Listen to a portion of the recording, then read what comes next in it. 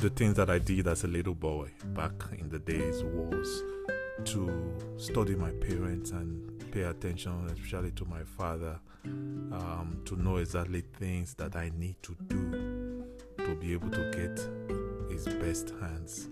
In other words, how can I earn his favor, or how can I get him to offer me his best? And I also did the same. I went through school with the same attitude, trying to do the best for my teachers, to be able to get their best in return. But how does this apply in our relationship with God? Welcome to Gospel in 5 Minutes, brought to you by Inspired Minds. My name is Ayo Ajiboye. You know, with God, God's best of the best for us is Jesus. That's God's best. But we have an ongoing relationship with God that opens us to the opportunities of blessings and some of God's best hands resting upon us and favor locating us and all that. And a lot of time it will come into your mind when you think, what is God's best for me? How do I assess God's best for me? If God is blessing some people in this season, why should I qualify myself to be one of them? I mean, God might decide to bless you anyway, but I mean, nothing stops you from doing your best to let God know that I am ready. And I love the book of 1 Corinthians 2 verse 9. The Apostle Paul said that is what the scripture mean when they say no eyes has seen, say no ear has heard, and no mind has imagined what God has prepared for those who love him. So God does have reserves, kind of blessings and gifts. I learned in business school that when you reward everybody equally, you are being partial, because everybody doesn't put in the same thing in the work. And I know definitely what I'll probably have learned that from God.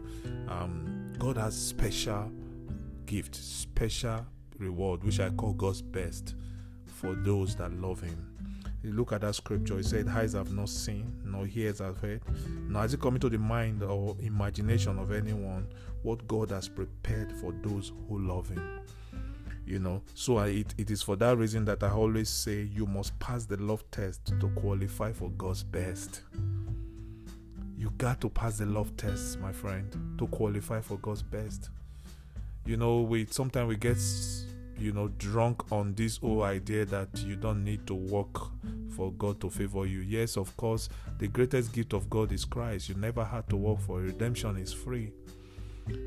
But you're going to have to work it out. You know, that gift will now have to work out to become so much tangible things that you will live to enjoy while you're on earth.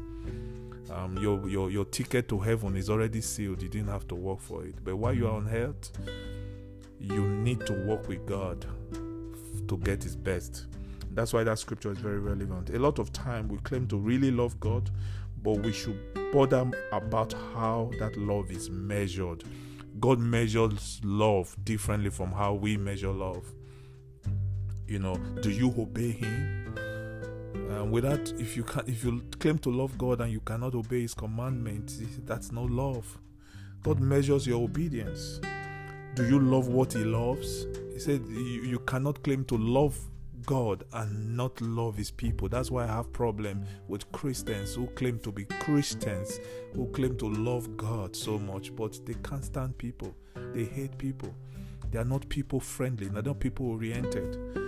You can't love God that way.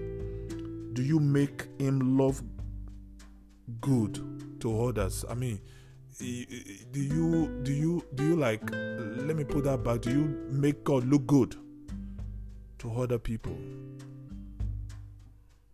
That's how you love God. Do you get passionate about his agenda? Are you on God's purpose? Do you jump on the train of God's kingdom agenda? Jesus said, I have to go about my Father's business while it's still there. Jesus was so intentional, so driven by the Father's agenda. That is love for the Father. So you need to ask yourself this.